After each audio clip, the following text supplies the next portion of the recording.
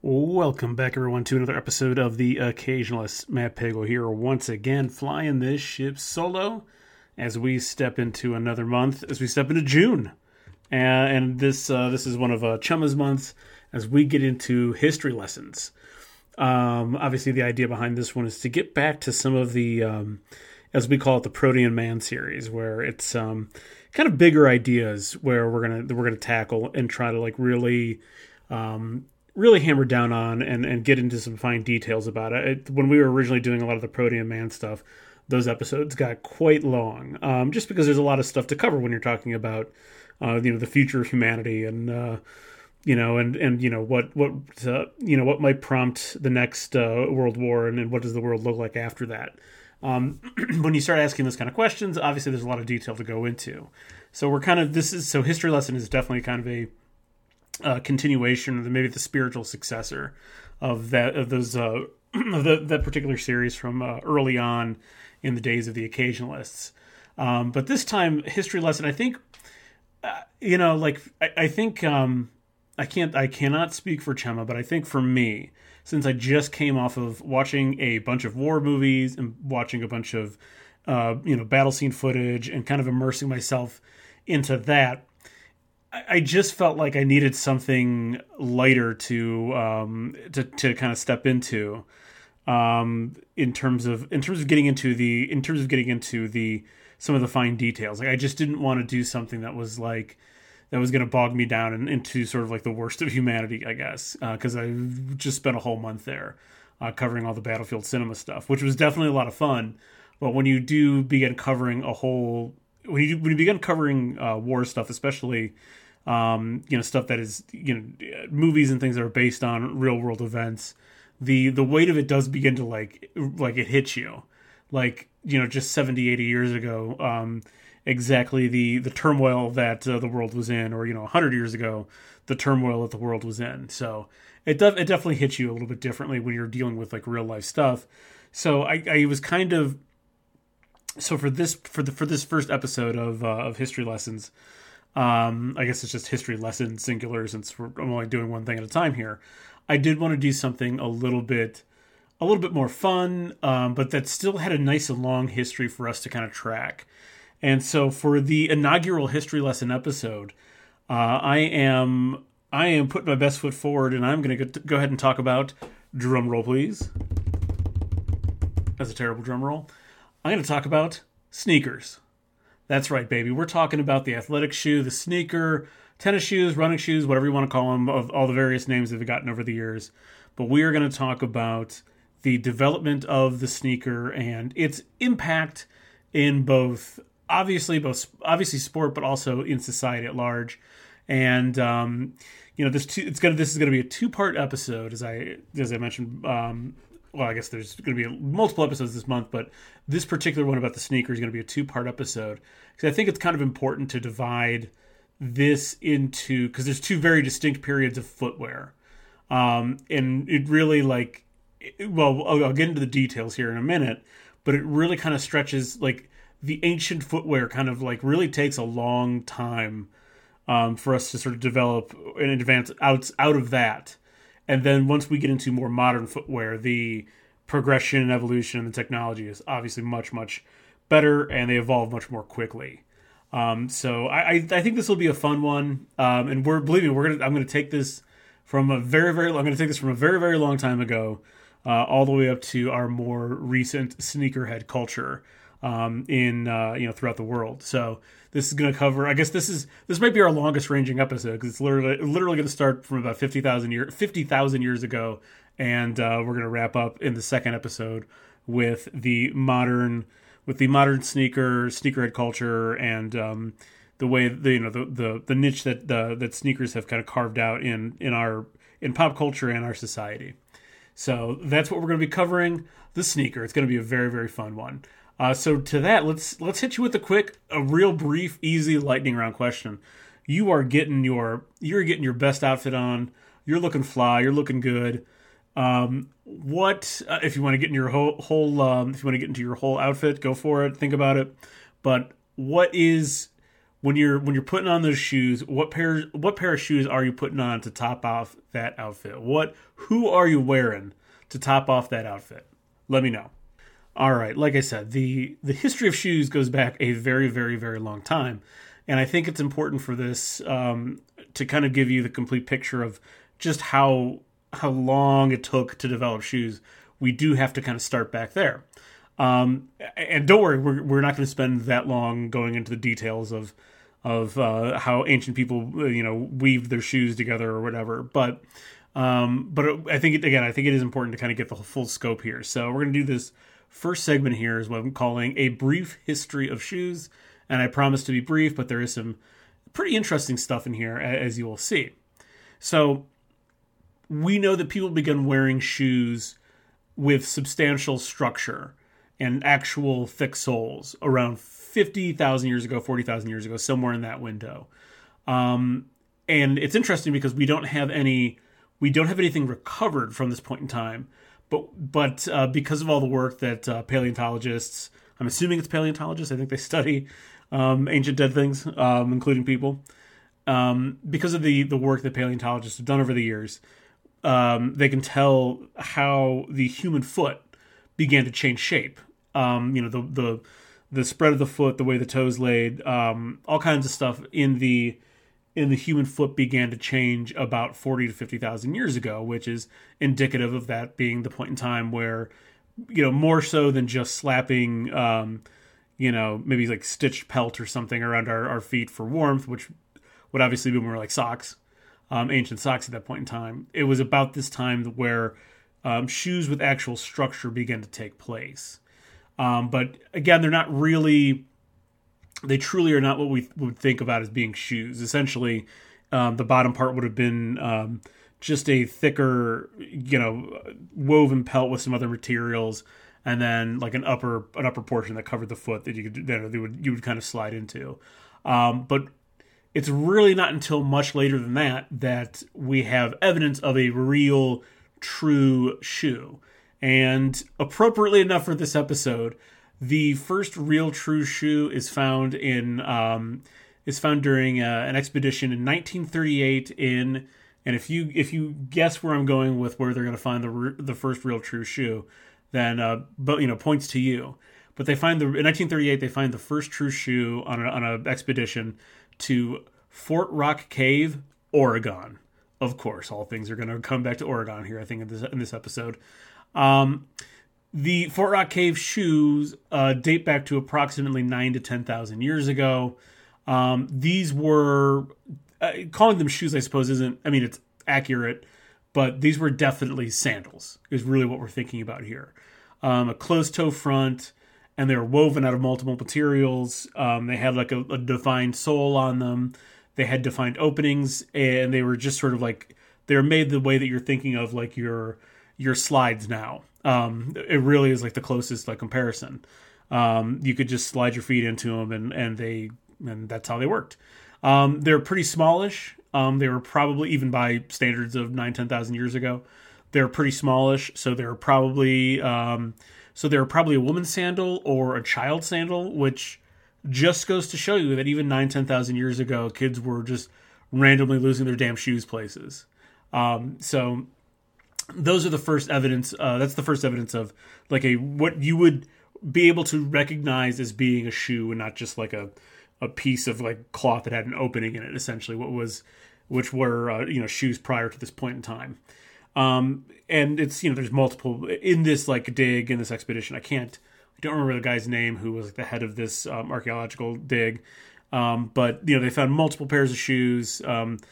It wasn't just one pair, it was multiple pairs of shoes from that time period and also other shoes from later time periods, from a few thousand years after that, or I guess more recently to us. And really the development was kind of the same. They're basically, most people, at this point in time were wearing essentially what amounts to sandals, that were, but they were like a blend. They were like a blend of materials, which is also pretty interesting. That even 10,000 years ago, and really probably even before that, this is again just the first evidence that we found of a more sophisticated shoe. That even way back when people realized that different materials gave different strengths and a different, different qualities. Some, maybe one material was able to stretch a little bit more, and the other material gave it a little bit more structure. So pretty interesting that even this long ago, early man was blending materials to get multiple benefits out of them. All right, so let's move forward a few thousand years in time, and also train our eye on the Mediterranean as we go look at Egypt and North Africa, approximately 4000 BC. So we've at this point evolved from sandals. We're going to go ahead and we're going to just start rocking flip-flops now in Egypt and North Africa. Really, truly, very much like the flip-flops that people wear now. Split toe with the the strap going between. Although I think their flip-flops it would have gone between like their middle toes, in generally speaking, but between the toe split where the straps were anchored, and then obviously it attached to your foot like that. Would have been, generally speaking, like a wood sole with other materials, cotton or leather or something on the inside to like give your foot some cushion. But really and truly, Egypt can lay claim to pyramids and flip flops as their hallmarks, and obviously they have quite a bit more than that. But this is where you're going to get an advancement on the sandal, and it guess kind of makes sense in a place with a very arid climate that's very hot. You wouldn't be necessarily wearing heavy leather shoes at this point in time. So Egypt has our flip flops, and this is very, very interesting. I'm a person who's always been intrigued by ancient Egypt and the advancements and how truly far ahead of the ancient world Egypt was in terms of their medicine, obviously in terms of their their ability to construct these incredible monuments, like grave. I mean, essentially elaborate headstones. Really, what the pyramids are. Just to put it in perspective, the Great Pyramid of Giza was the tallest building on Earth until the Eiffel Tower was built. That's how long that building was. How long that structure was the tallest building, and that was built 4,000 or 5,000 years ago, or possibly longer. I can't remember how long ago it was, but it had its reign as the tallest building in the world for literally almost 5,000 years. So that's how far ahead Egypt was. But interestingly enough, like I said, the medicine was also another big thing. Astronomy too. We know that, but medicine was also a huge strong point for their for their doctors, scientists. I don't know what they really would have been called back then, shaman, whatever. So much so that we have our first advanced prosthetic. It actually comes out of Egypt. It's called the Cairo toe, and I'm mentioning this because it is a foot prosthetic. It is a prosthetic for it was a woman's prosthetic for a big toe, and this surfaces around 3000 BC. It was made out of wood, and it connected to sort of if you imagine like the upper part of like a sandal, there's just like essentially just like a leather patch that would have like connected to the toe to the flip flop or some other type of shoe, and you could have like essentially strapped them together so the prosthetic toe would have slotted in and looked kind of, obviously not like a normal toe, but because if you're not paying close attention, you wouldn't even have noticed.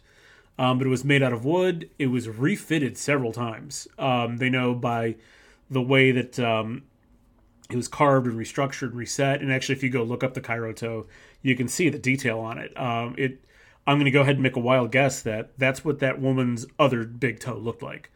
That they just, it's carved with a nail in it. It's carved with knuckle markings in it. It looks like a real toe. Obviously, other than the fact that it's made out of wood. But it was refitted several times. It would have been certainly something that someone from the upper class, or royalty, or part of the whatever, someone important. It was a woman's toe, and it was someone important, or maybe possibly the wife of someone important. But very interesting that even back then, I think it's it's interesting that they that they have the prosthetic. I'm going to go ahead and assume that wasn't like a wildly new idea necessarily, but it is interesting that they can see how the toe was recarved and refitted, and how the leather I don't know what we would call it for it, like the housing, I guess, or the attachment to it was also like readjusted. They could tell it was readjusted multiple times. Giving the idea that and that's the thing that happens with modern prosthetics. If someone loses an arm or a leg, it has to be refitted. It's not like you just get one off of a factory line, they hand it to you and that's it. Like, it has to be fitted for that person. It has to be fitted to make them comfortable. It has to be fitted to, if a person, it could fit perfectly, but if it's causing them some kind of discomfort, they have to readjust and readjust. So when someone gets a prosthetic, it's really a very long process of making sure that it is exactly right. And obviously the Egyptian medicine men, doctors, whatever you want to call them, knew this thousands of years ago. They knew exactly that this, even on something like a prosthetic toe, which would have been helped, you underestimate how important your toes are. They really help you balance. Knowing that this, especially the big toe, which takes a lot of that pressure when you're balancing, thousands of years ago, they even knew that we have to, probably in their case, it's probably more year to year or a couple years at a time, that they have to readjust this year to year. Otherwise, the prosthetic will become, painful or useless to the person wearing it. So, just found that a little interesting piece of footwear history there in Egypt, the Cairo toe. Go look it up; it's really interesting. All right, now we are going to move ahead a couple thousand years more, and we're going to go ahead and go to Rome. Of course, we're going to go to Rome, ancient Rome. All roads lead to Rome. That's a saying for a reason. But we are going to go to Rome, and this isn't as an exact time period necessarily, but I would just go ahead and think of this as when we think of the more classic Roman time period from probably 300 BC to, let's call it, 200 AD. So that time period. Maybe obviously you can stretch it a little bit farther back, but more of the classic Roman time period. This is what we're talking about here. Let's just call you could even call it post Rome conquering Greece. The Battle of Corinth is really this time period when Rome adopts a lot of cultural things from Greece, but one of the things that they didn't take from Greece after their conquest was the idea of just going barefoot. The Greeks, for a long time, I mean, really well through their Roman occupation, the Greeks didn't usually wear shoes. They just didn't see it as necessary. Whereas the Romans, I guess you could say the Romans were the ones who created our very first sneakerhead culture, because the Romans were very much, it wasn't just something, it wasn't just footwear for jobs or a necessity. In terms of just keeping your feet dry or whatever, or putting shoes on soldiers or something like that. The Romans were the first to really see footwear as a status symbol, of your wealth, of your place in society. And they really thought of it as being a necessary part of being a civilized person, or someone who participates in what is quote unquote civilized Rome. That you had to have shoes to be a full Roman, in other words. So, you could, I don't think that was a direct response to sort of Greece's, sort of laissez-faire attitude about putting shoes on necessarily. But you could think about all the civilizations and tribes and things that Rome conquered and pushed their way throughout the centuries. Probably footwear wasn't necessarily a big part of their cultures. And I'm not saying that they didn't wear boots and shoes and things like that, because we know that they did. But in terms of sort of making it a necessary piece of clothing, it was probably a little bit more optional for a lot of other cultures. And so over the years, it became a very Roman symbol that if you want to be a part of polite Roman society, you better put some goddamn shoes on. So. This really trickles down. Like I said, you could call this our first sneakerhead sort of culture, and it begins with the Roman legions. The style and design of his soldier's boot signaled their rank, and beyond their rank, it also signaled their battle prowess. So if you do watch a really correct time period, Roman war movie, you'll notice that the officers, that your generals and things, wore very high boots, whereas your regular legionary maybe wore something that would have been more like, quite frankly, like a mid top type of shoe. Whereas the generals, think about it this way: think more like of wrestling boots, like how high those were, and they would have had intricate designs on them, colors on them, something to signal their rank. Obviously, if they were a general or a centurion or something like that, there would have been some kind of design in it. I'll assume, I don't know this for sure, I'll assume probably there would have been some kind of insignia for their battle standard, or their banners or something would have also been on their shoe. Certainly different colors, especially colors like red and purple and things like that would have been expensive. Would have been on a really well thought of soldier's boots.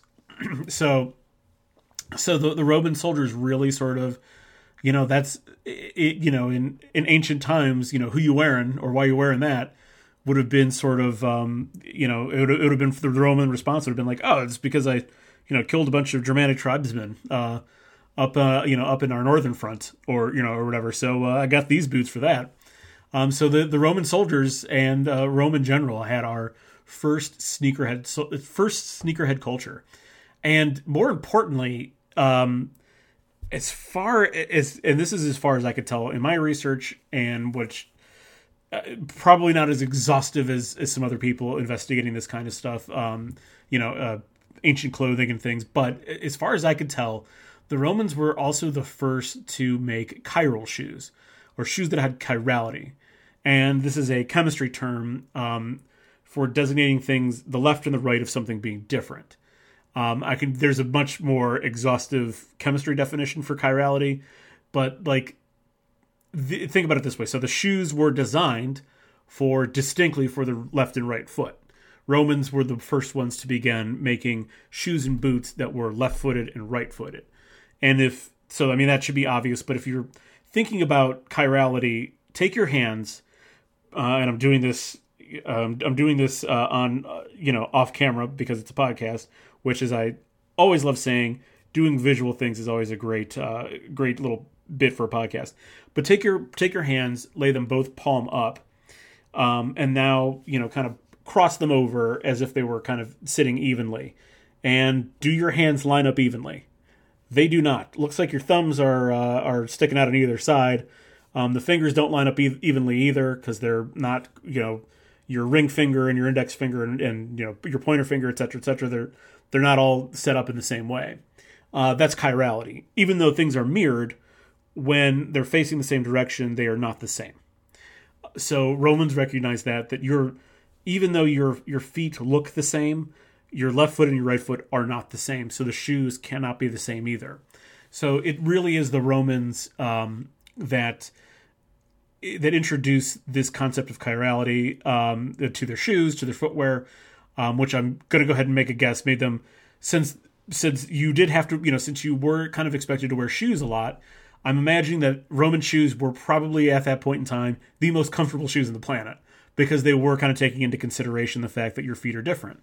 And I'll just make another guess here, that probably if you were a very important wealthy Roman or important military leader, that probably your shoes were significantly more customized to your feet.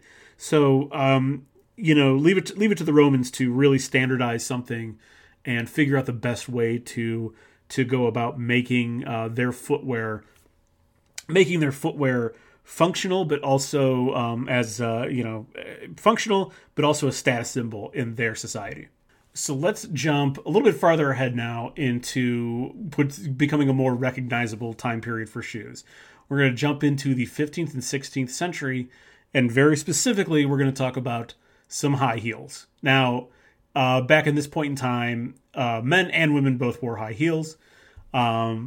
Generally speaking, it was upper class men and women that wore high heels. the heels first developed in Europe, and it was mostly to keep the wearer, the wealthy wearer of these heels, keep their foot up off the ground of like the dirt and grime that would have been on street level, at ground level at this point in time. That was really their function. And as society developed in Europe at this point in time, the idea that you depending on your wealth would sort of determine just exactly how high of a high heel you could wear.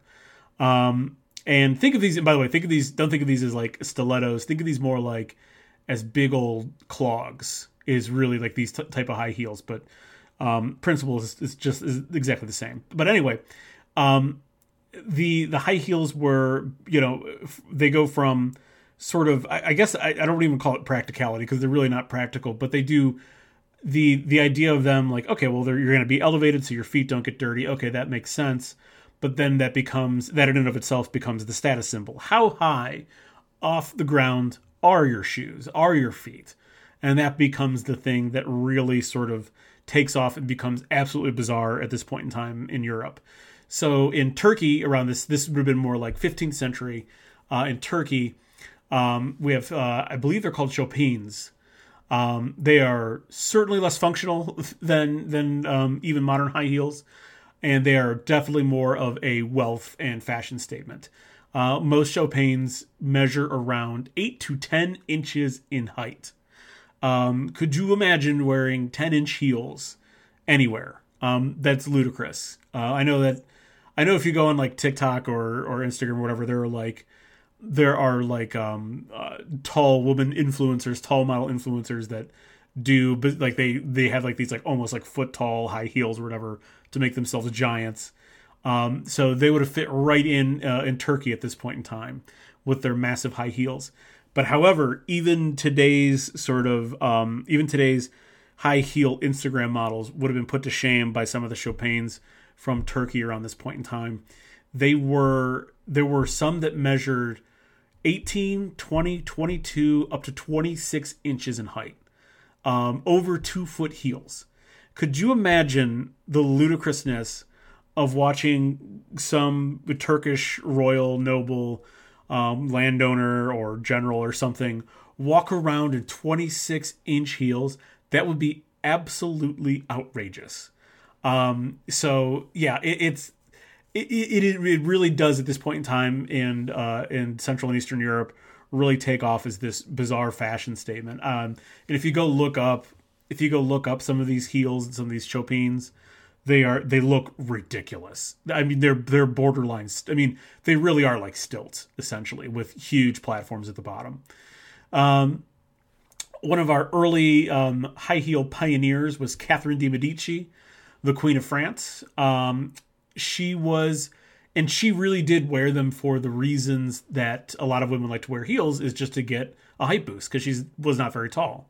And there's even, if you look up some historical references, it's even thought that her husband picked her. I think her husband is Henry, I want to say King Henry IV of France, but I could be screwing the pooch on that one. But it's even thought that because she wore a taller heel than, I can't remember if it was her sister or her cousin, whatever, Henry noticed her and ended up marrying her. And so she became Queen of France because of her high heels, is kind of like a legendary thing. Who the hell actually knows? That would have been like in the early 1500s. So, who actually knows for sure? But Catherine de Medici was definitely our first sort of fashion pioneer in terms of wearing heels that were really close to, normal modern size high heels between like 4 and 6 inches. And she wore them quite a bit, and they were really that for that reason, just to give her a little bit of a height boost. I would love to see some of these like Turkish nobles bobbling around in their 20-inch heels, like in like their huge like ceremonial and like expensive outfits with like just these giant heels. I think that would be hysterical. But this is also you've probably heard the term well-heeled, in terms of someone's upbringing and wealth and background, education. They're a well-heeled person. This is where that term comes from. So if they were well heeled, they had nice tall high heels, that definitely means they're a rich smart person. And it comes from this time period of footwear when we just decided that, you know what, 2-foot heels are going to be the thing. And that is sort of your, I guess, your early history of footwear in general. Obviously didn't go into as much detail as I could have for some of those things, but that gives you a really good idea of how footwear developed over about a 50,000 year period. And really it doesn't pick up until, think about, like, you had your boots and shoes and stuff, obviously everything still gets better, from the quality and the technology, and everything still gets better from the 15th, 16th century onward. But it's not until really we get to the 1800s that then we begin taking massive leaps forward in terms of how footwear is made and its applications, and how it, and for our purposes in this episode, how some certain advancements and certain sort of social conditions create the sort of the perfect storm for sneakers. Something else I totally forgot to go through here, but it's before we get into the 1800s, before we advance to the 1800s here and get into the early history of sneakers, just to go back to the brief history of shoes. Totally forgot to mention this, that it's in the 1520s where we have our first, believe it or not, we have our first actual sort of specialized athletic footwear. The first soccer cleats, they were in King, hold on, let me pull this up to be absolutely sure here. They're in King Henry VIII's wardrobe, and they were made by the king's personal shoemaker. What's a shoemaker called? A cooper? A hooper? What is a shoemaker called? Is it just shoemaker? Is that why people literally have the last name shoemaker? Cobbler. That's what a shoemaker's called. So it was the king's personal cobbler, Cornelius Johnson, and they were essentially just like heavy wood and leather boots with metal spikes, sort of, I don't know, not really like, not nailed through the bottom of them, but essentially probably just nailed through the bottom of them. But they would have been certainly not the light and flexible cleats that we think of today. Even the lighter and flexible cleats that would have come into existence 350, 360 years later. But literally, soccer is one of our oldest sports. I should say soccer is one of our oldest modern sports in terms of sports that have continued on, more or less unchanged in their original forms. Soccer is one of the oldest, and it's very, very, it's not surprising that even in the earliest days of soccer, we would have been looking for some kind of advantage on the pitch, and in this case, obviously the spikes to help you dig into the grass better, but also just the design of the shoe, like a higher heel or a higher sided leather boot to sort of give you that ankle support. So pretty interesting that even in the 1500s, we were already kind of advancing athletic footwear, even though we were very far away from what would constitute a sneaker and very far away from what would constitute a cleat. We still were kind of experimenting with exactly how to gain an advantage in sports. So pretty interesting. Those were King Henry VIII's cleats, soccer cleats, and this is around 1525. All right, so let's get into it now. What truly is the early history of sneakers, and that means we have to start in approximately between 1839 and 1844. Why are we starting in 1839 to /1844? That's because at this point in time, an American chemist by the name of Charles Goodyear was experimenting with how to make a more durable rubber. At this point in time, I believe he was in Connecticut, in New England, developing his what he would get patented in 1944, but started working on in about 1839. He would get the patent, obviously, 5 years later, for his vulcanized rubber process. The process which made rubber stronger, more durable. It really is one of our first. We're already through the first industrial revolution at this point in time, And you could call vulcanized rubber one of the key sort of inventions and events that sort of is kind of signals the dawn of like the second industrial revolution. So it's 1839 to 1844. Charles Goodyear creates the vulcanized rubber process to make a very durable, flexible rubber material. It really, truly cannot be understated how important of an invention vulcanized rubber is.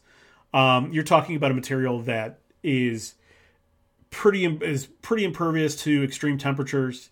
Which makes it suitable to all sorts of applications. Obviously the transportation industry the transportation industry are cars essentially might never really fully come into existence the way that we think about them without vulcanized rubber. We are even old cars, from the early 1900s, would have chewed through tires and things like that if they weren't made out of vulcanized rubber. Certainly the weight and the energy output of modern cars would absolutely shred tires that were not made out of vulcanized rubber. So obviously that's the first thing you're going to think of, obviously. The transportation advancements. But also, think about industrial applications, right? Like this vulcanized rubber can withstand extreme pressure, extreme temperature. So valves and hoses and things that were in factories, that were part of manufacturing goods and part of construction and part of other factory processes, now were much more durable. The belts on machinery were much more durable. Things were sealed watertight on the factory floor and equipment, which made the machines more efficient, more reliable. They could output more and more stuff. That's your next big thing, right? Obviously, it's great for I don't want to jump too far ahead here. The implications in medical and healthcare applications, right? Things that are sterile and sealed from disease, be it gloves, other medical devices that that need like a hygienic surface. Vulcanized rubber really helped prevent the spread of diseases. It really helped improve patient care. And then since we had mentioned the Cairo toe, thinking about prosthetics, the development of modern prosthetics. And how we wouldn't be walking around on a wooden peg leg anymore. You'd have something that was more flexible and durable. So in terms of medical and healthcare, the applications for vulcanized rubber were enormous. Waterproofing, insulation in our homes, the insulation for electrical equipment to make electrical equipment more durable and more reliable, which really would have been a boon to factories and things like that. But think about the development of early consumer electronics and early electrical systems that would have been going up in cities around, in the United States. I know I'm getting kind of lost in my own thoughts here, but like the applications and the way that vulcanized rubber improved modern life they really can't be undersold. And this is where I'm coming back to now. I didn't want to get too far ahead, but now we can get back to it. One of the huge things that vulcanized rubber really affects are consumer goods, and in particular, obviously toys and things like that, household items, but really, really comes to bear here in footwear and athletic equipment, sporting equipment, right? We now have the means to make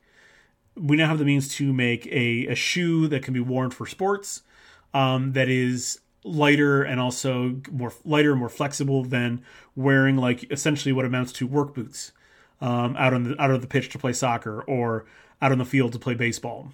I guess we weren't quite at basketball at this point in time, although we're getting there. We're getting pretty close. But so the footwear that would have been worn in early sports, tennis, the footwear suddenly is more flexible, reliable. It grips better, grips the surfaces better that you're playing on. Also, the just as important, the various balls that you had been using in sports. The early soccer balls, early tennis balls, they were more resilient. They bounced more consistently.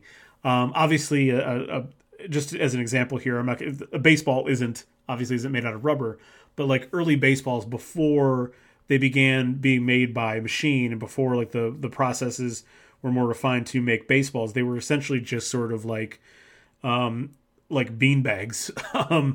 So, and this went for like a lot of sporting equipment. Rugby balls, early footballs, early soccer balls were very much, not that they were like bean bags, but they were very much at the whim of, if someone didn't sew them perfectly, then, it had a funny bounce or a funny roll to it. That's just how it went.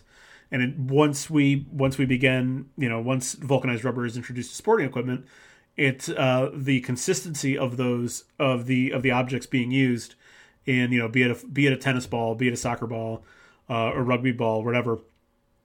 The consistency, the durability of them just increased exponentially, making them, making the sport now much more accessible for regular people. Also drove down the price too.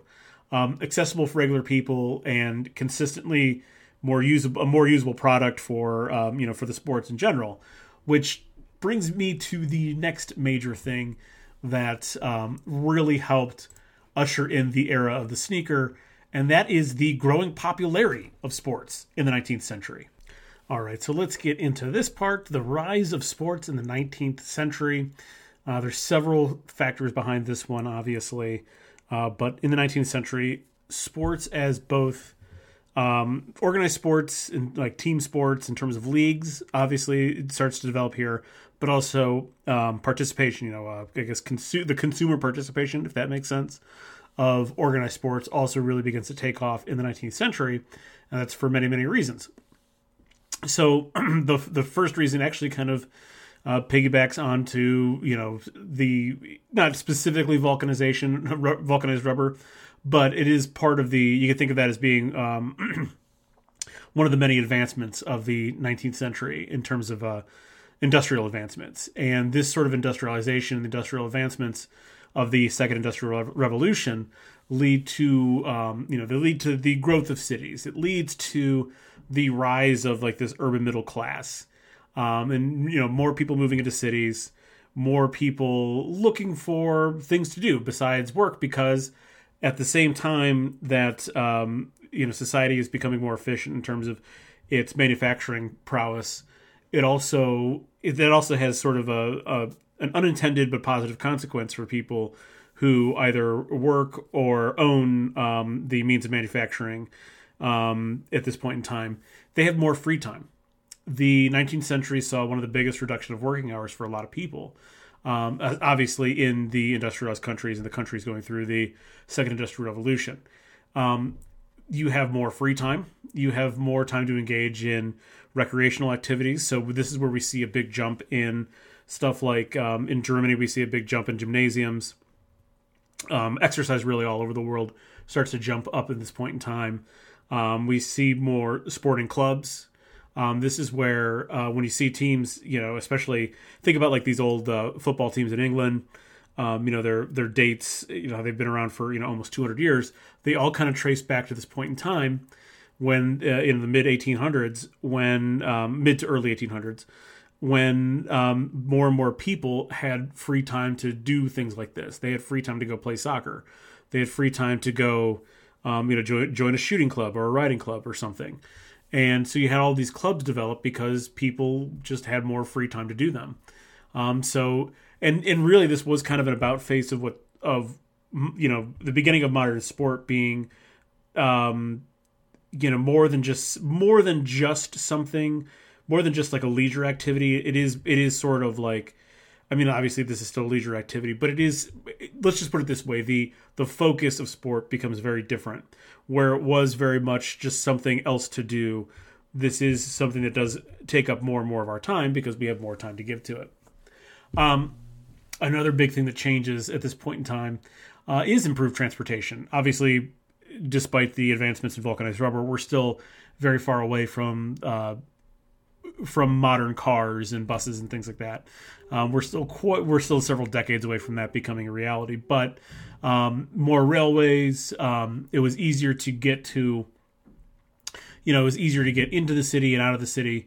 So a lot of the I guess the spectator portion of sports kind of grew because people could then go more easily travel to go see these developing clubs go play soccer against each other, or go wrestle each other, or whatever it was.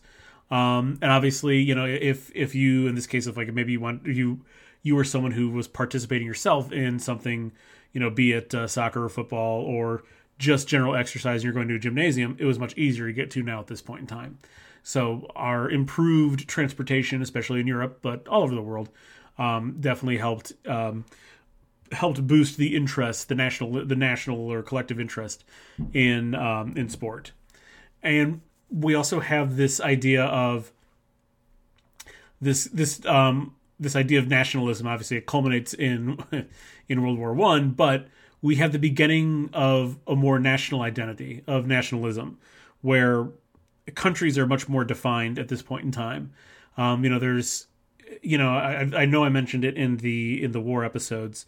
Germany doesn't even become Germany until the 1870s.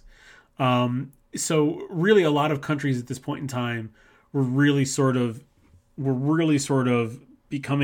developing what we think of as a more modern national identity. And one of the ways that you could participate in this national identity yourself is to involve yourself either in the playing of a particular sport, your national sport, be it football, soccer, rugby, whatever, or being a spectator and being an early fan of the of your sports teams from your country. So it's at this point in time we have like our first sort of I don't know, I guess like our earliest possible soccer hooligans, right, are developing at this point in time. While there were, just for example, just to kind of shrink this down, while there were obviously soccer teams in Ireland and England and Scotland, we also have people more developing a closer identity that, well, yeah, sure, there's a soccer team in Ireland, but I'm going to follow this soccer team here in Liverpool. I'm going to follow this soccer team here in London, whatever. So we do kind of get this idea, this sort of nationalism and this national identity kind of being intertwined with the earliest beginnings of our sports leagues. These two things, these two ideas are certainly overlapping with one another. And because we are, like I said, because we have more and more established clubs, we also have, this is also where the beginnings of leagues and organizations and, what have you begin to form, because we, let's just say you have 10 club teams in London and they're going to play each other. Well, now we have to have the same rules, right? We can't just, if this is different than just, getting on the pitch to play on a weekend with, some people in the neighborhood. Now, if we're going to go travel to, if we're going to pick the team up and go travel from East London over to, the East End over to the West End or whatever, forgive my complete ignorance of London geography. But if you're going to take essentially a team from one side of London to the other, we're all going to expect that the same rules are going to be played. So at this point in time, we have the formation of rules and sports organizations to oversee those rules and enforce those rules. So this is where the Premier League and the Spanish leagues and whatever, take your pick, all these leagues that are forming around this point in time, simply because there had to be sort of someone to standardize the game, because we were now traveling around to play other teams, so we wanted to make sure all the teams were playing by the same rules, and by extension, we wanted to make sure that all the people that were going to come watch, and were interested in these early soccer games and other sporting events, the people that were watching, the spectators, also had to have an expectation that they're going to see the same game everywhere they went. So we have the formation of leagues, and this sort of drives up a general interest. Now that we have something that is becoming so well defined, we kind of know what to expect. Obviously, there's a whole social status thing. The middle class, middle class generally being the ones that have the time to participate in sports, to really be able to invest, not just participate in sports, but invest time in the formation of these leagues. This really was a social class and social status kind of development at this point in time. And sport had always kind of been this way, but this is the first time that it kind of trickles down a little bit. Sport had always been something reserved, I shouldn't say reserved, but more of an upper class and wealthy kind of thing, where the wealthy landowners are the ones who could afford to ride horses and hunt, because obviously they had the means, but they also had the free time. And now this is the middle class now has the means and the free time to participate in sport. So it definitely is a social class and status kind of thing. And in fact, there are some TV shows and movies and things that I can't remember the name. There's a show on now. I don't remember if it's Netflix or if it's Amazon, about the earliest days of football in England, and it would have been like the 1840s or 50s, maybe even 1830s, and how the well-established teams were generally upper middle class people, people who owned plants and warehouses and transportation companies and ship goods and stuff like that. Those are the people who they were participating, or their families were participating in sports, and the teams that they had were much better organized. The equipment they had, albeit early equipment, was better, but like there was a very clear sort of when they go to play teams that are constituted more of like the poorer working class. There's definitely sort of a looking down their nose at them kind of attitude about it.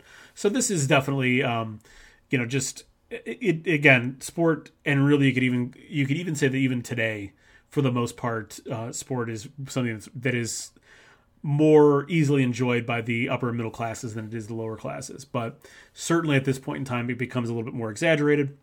And then also we have the more widespread development of print media, newspapers and things, right? So we, along with the growth of leagues and organizations, they weren't leagues yet, obviously. I think the better way to think of them is our club organizations. But as these grow and the interest in them grows, you also have print media growing along with it because someone had to write about it. We have our first sports columns develop at this point in time as well. And this was, people wanted to know about like what did our team in London do, or if you can take it over to the Americas, what did our football club over in New York do versus that football club in Boston. This really did become our first sort of I should say what maybe the most important development in terms of sports coverage happens really at the same time as print media, newspapers and things were themselves growing. So it's sport news and the newspaper and the print media have always been very, very intertwined. And it really helps fuel the growth and the interest in sport at this time. So look at all this. I know that was kind of rambling, and I apologize for kind of getting too far into that, but I find it very interesting.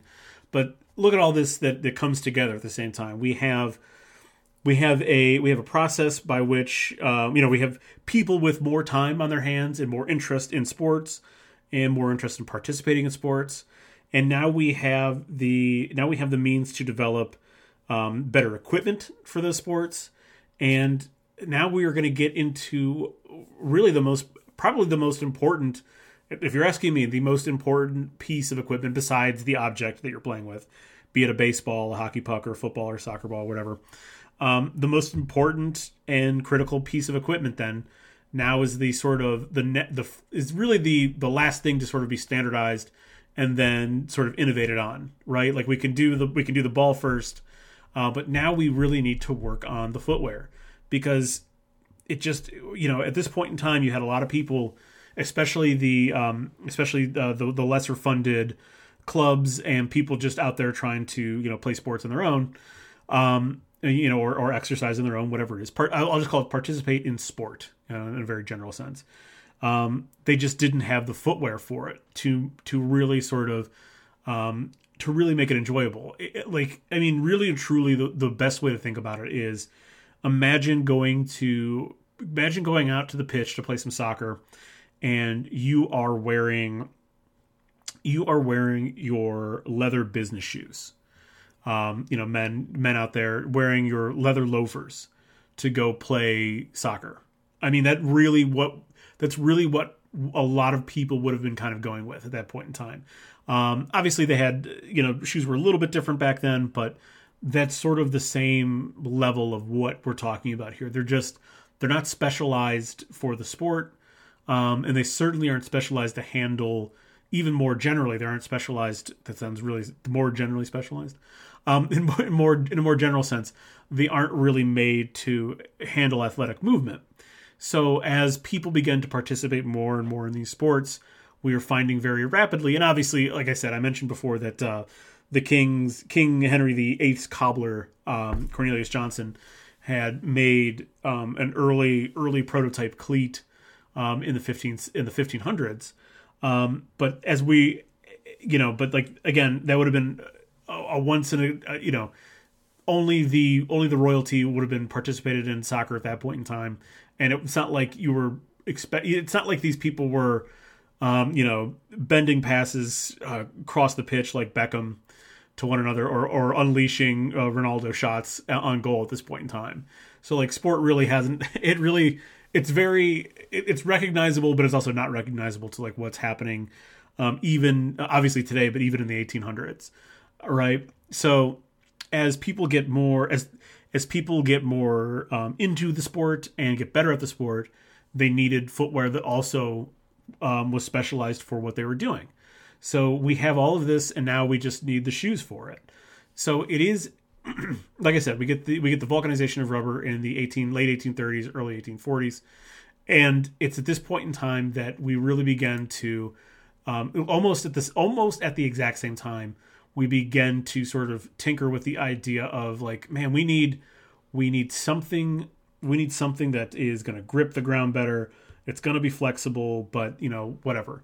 So very, very early on in the, or I should say soon after the process is vulcanized, and there were, excuse me, let me rewind real quick. There were previous attempts to make various athletic shoes that would have served, especially soccer at this point in time, but other sports as well. I mean, tennis was being played.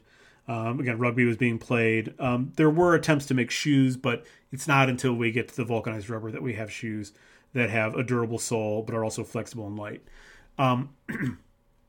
So it's really right after the vulcanization of rubber that we began seeing the absolute earliest version of athletic shoes.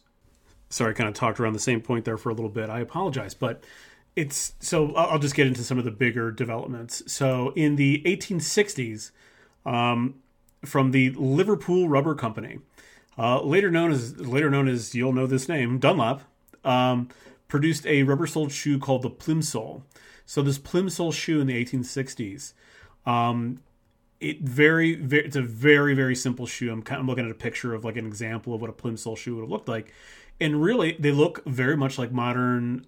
They look very much like modern slip-ons that you might see someone in the service industry wearing, maybe like a nurse or someone like that, possibly wearing. Very similar to that type of shoe. Honestly, as someone who powerlifts, these really look like the bare bones powerlifting shoes that a lot of people train in as well. And these Plimsoll shoes made by Dunlop in the 1860s would have been our first real mass-produced shoe. But they weren't actually originally marketed as an athletic shoe. They just became popular because as one of those things that just happens, with certain products, people found that this was unintentionally a really good version of even though it wasn't a specialty athletics shoe, it still served the needs pretty well because it was light, flexible, and had that good rubber grip at the bottom. Let's move ahead about 30 years or so. In 1892, the U.S. Rubber Company introduced the first rubber-soled shoes designed exactly for athletic use. And 10 points to anyone who knows what these shoes were. You've probably heard of them before. Going once, going twice. That's right, the U.S. Rubber Company makes Keds. And I guess you don't really know, I guess I don't have to really explain what Keds look like to you, but I guess let me do that real quick. Let me Google like an 1892 Ked.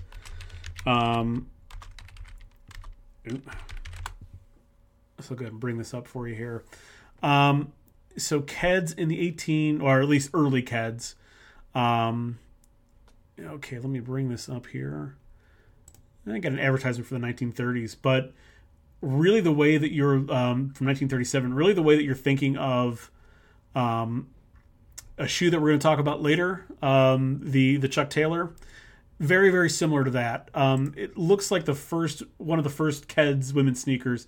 Really kind of looks like almost a cross between like a Chuck Taylor and a cowboy boot.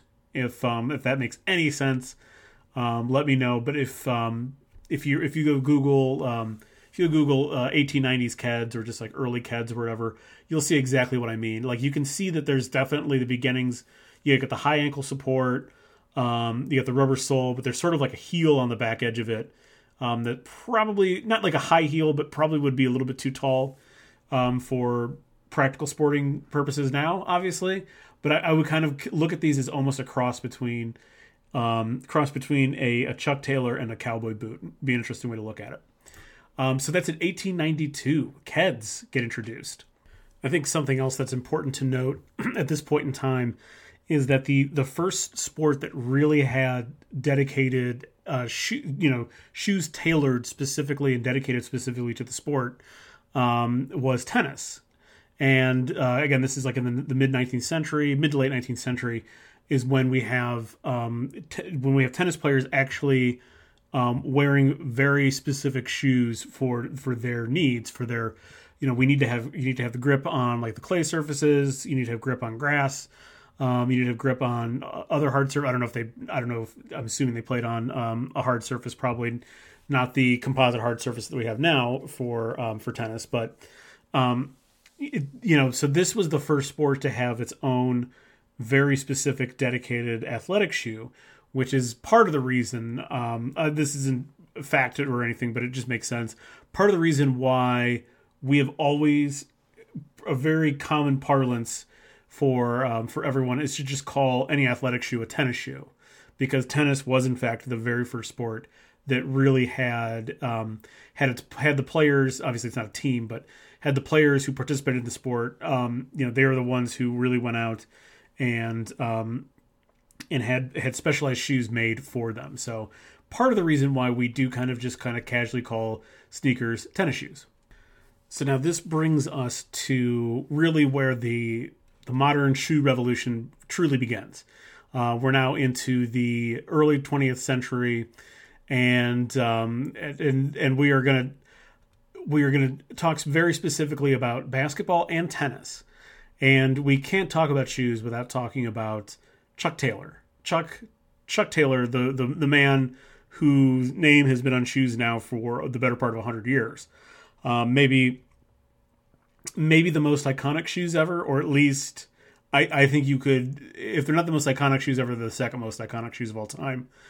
Chuck Taylor All-Stars, named for Chuck Taylor, Charles Hollis Taylor, a basketball player, but really more of a salesman from Indiana, and really where his sort of contribution to the shoe, the sneaker industry and basketball comes in. It's obviously not as a player, because there was no, we're years and years away from the NBA at this point in time. He's it's the early, oh gosh, I want to say that we're talking about like 1917, 1918, somewhere around this point in time. So we are still very, very early. I should say 1919 actually is when he's like a semi-pro basketball player. So we are very far away from basketball really being anything more than sort of a very, very, very regional sport in the United States. And, we're, I guess like 30 years away, about 30 years away from the earliest NBA teams in the East Coast. and in Pennsylvania being recognized as, and obviously there's a couple other teams in the Midwest being recognized as part of the NBA. So we're years away from that yet, decades away from that yet. So it's Chuck Taylor doesn't have like necessarily a huge basketball career. You're right. He's not like, it is not like his name isn't on for the same reasons as Michael Jordan having his own shoe line. Where Chuck Taylor comes in is that Chuck Taylor was very much he was a salesman is really where he kind of makes his name. He's a salesman for Converse, and really what he does is that he is a very hands-on salesman, and that he is working with the athletes that he is selling his shoes to. He's organizing camps and workshops and stuff to talk about the shoes, to show off why Converse obviously are the best basketball shoes you could be wearing. But more importantly, he was getting feedback from every single one of the players at these camps to figure out like what were the pros and cons of a particular shoe model that Converse was using. What were the pros and cons of other shoes at this point in time? What were some things that they could look at to take a piece of their innovation or whatever.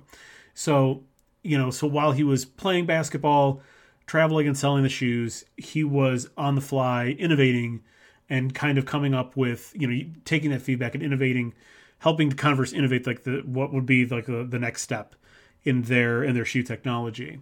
So it's obvious it's not Chuck Taylor's basketball prowess that got him that earned his signature on the Converse and got us, and now we iconically refer to, those types of basketball shoes that are still made today as Chucks. It's his innovation and his contributions to spreading the idea of a specialty basketball shoe, obviously specifically for Converse's sake, making Converse the first true branded basketball shoe. That's why his name is on that patch. Chuck Taylor is definitely an early innovator in the shoe game, and interesting that really like our first. It's kind of funny, like jokingly, like a lot of players have shoes today across all sports. A lot of players have their own cleats in football and soccer, obviously, and it's more synonymous with basketball, obviously, which I think, again, this goes all the way back to Chuck Taylor's efforts back at this point in time, because there are other leagues that were much more established, more so than the NBA, and certainly more popular than the NBA, even through the early decades of the NBA. But sneaker culture and shoe culture is just synonymous with basketball because of Chuck Taylor's efforts. But, we kind of joke that like everyone has their own shoe, and that's kind of like a derogatory sort of like, someone's ambitions kind of having their own shoe is like a little bit of a dig, I guess, can be seen as a little bit of a dig. Like, oh, what, you want your own shoe someday? I just think it's kind of funny that literally the first shoe was someone's shoe, right? Like, I mean, they were Converse All-Stars, but like almost immediately they were Chuck Taylor. They were Converse All-Stars, Chuck Taylors. They were Chucks. It's just kind of funny that the development of shoes was almost, especially athletic shoes and sneakers, was almost immediately identified with an individual. And in fact, it actually Chuck Taylor was not the first. I had mentioned that tennis shoes were tennis was the first sport to have specifically specialized shoes, and back in the 19 teens and 1920s, I want to say it was the early 1920s,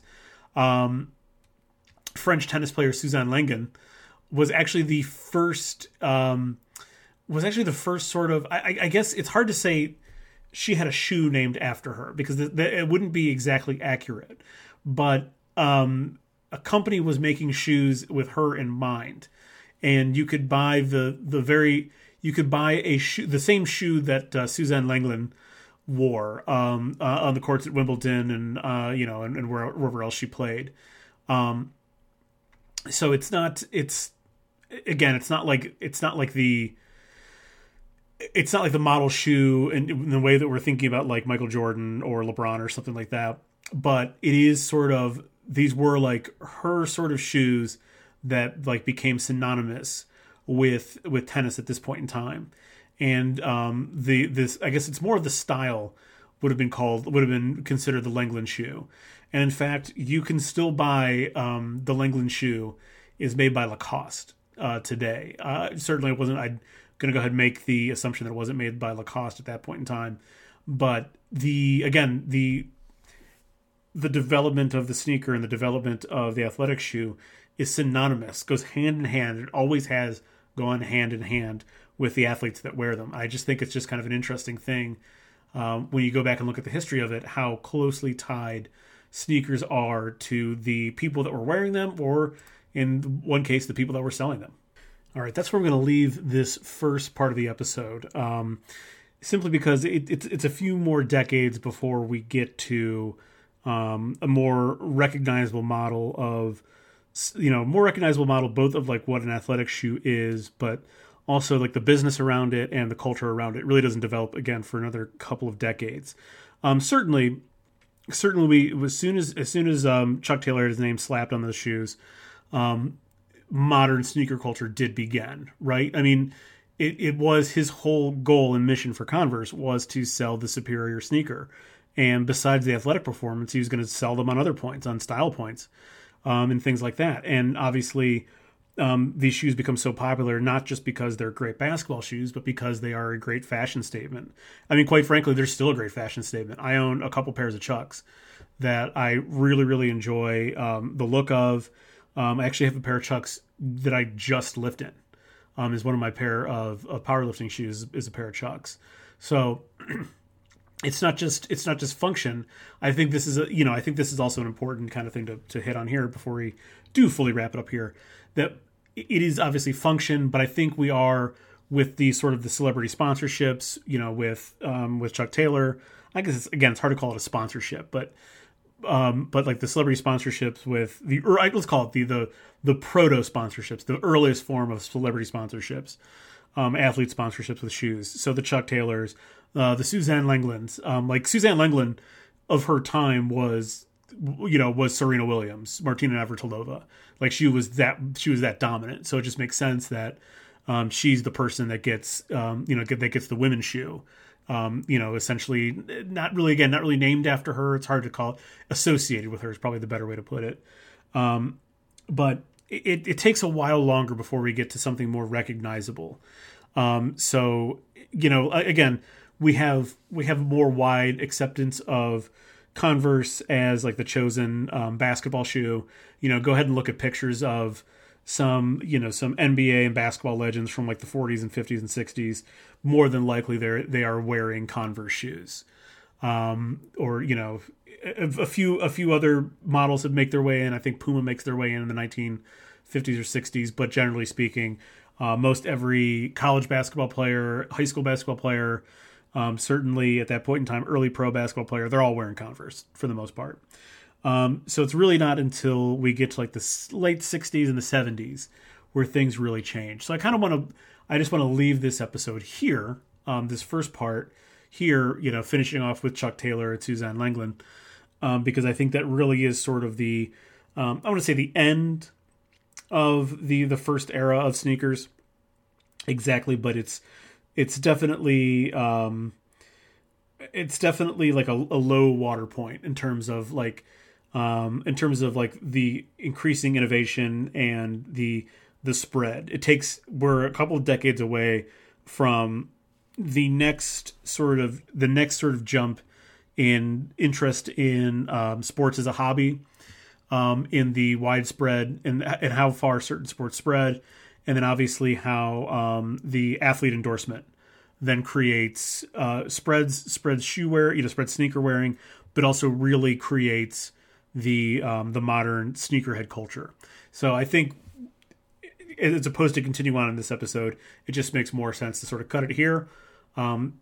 Call this part one, our early history going back almost 50,000 years to the end of like the first period of the development of the athletic sneaker, and the first people that would have been spokespeople, sponsored people, sponsored athletes that were wearing particular shoes. before we get into the modern era and where that culture really explodes. So that's it for this episode. We will see you next week. We get into, like I said, we get into the next sort of major expansion in sneakers and the modernization of sneakerhead culture. We'll see you then.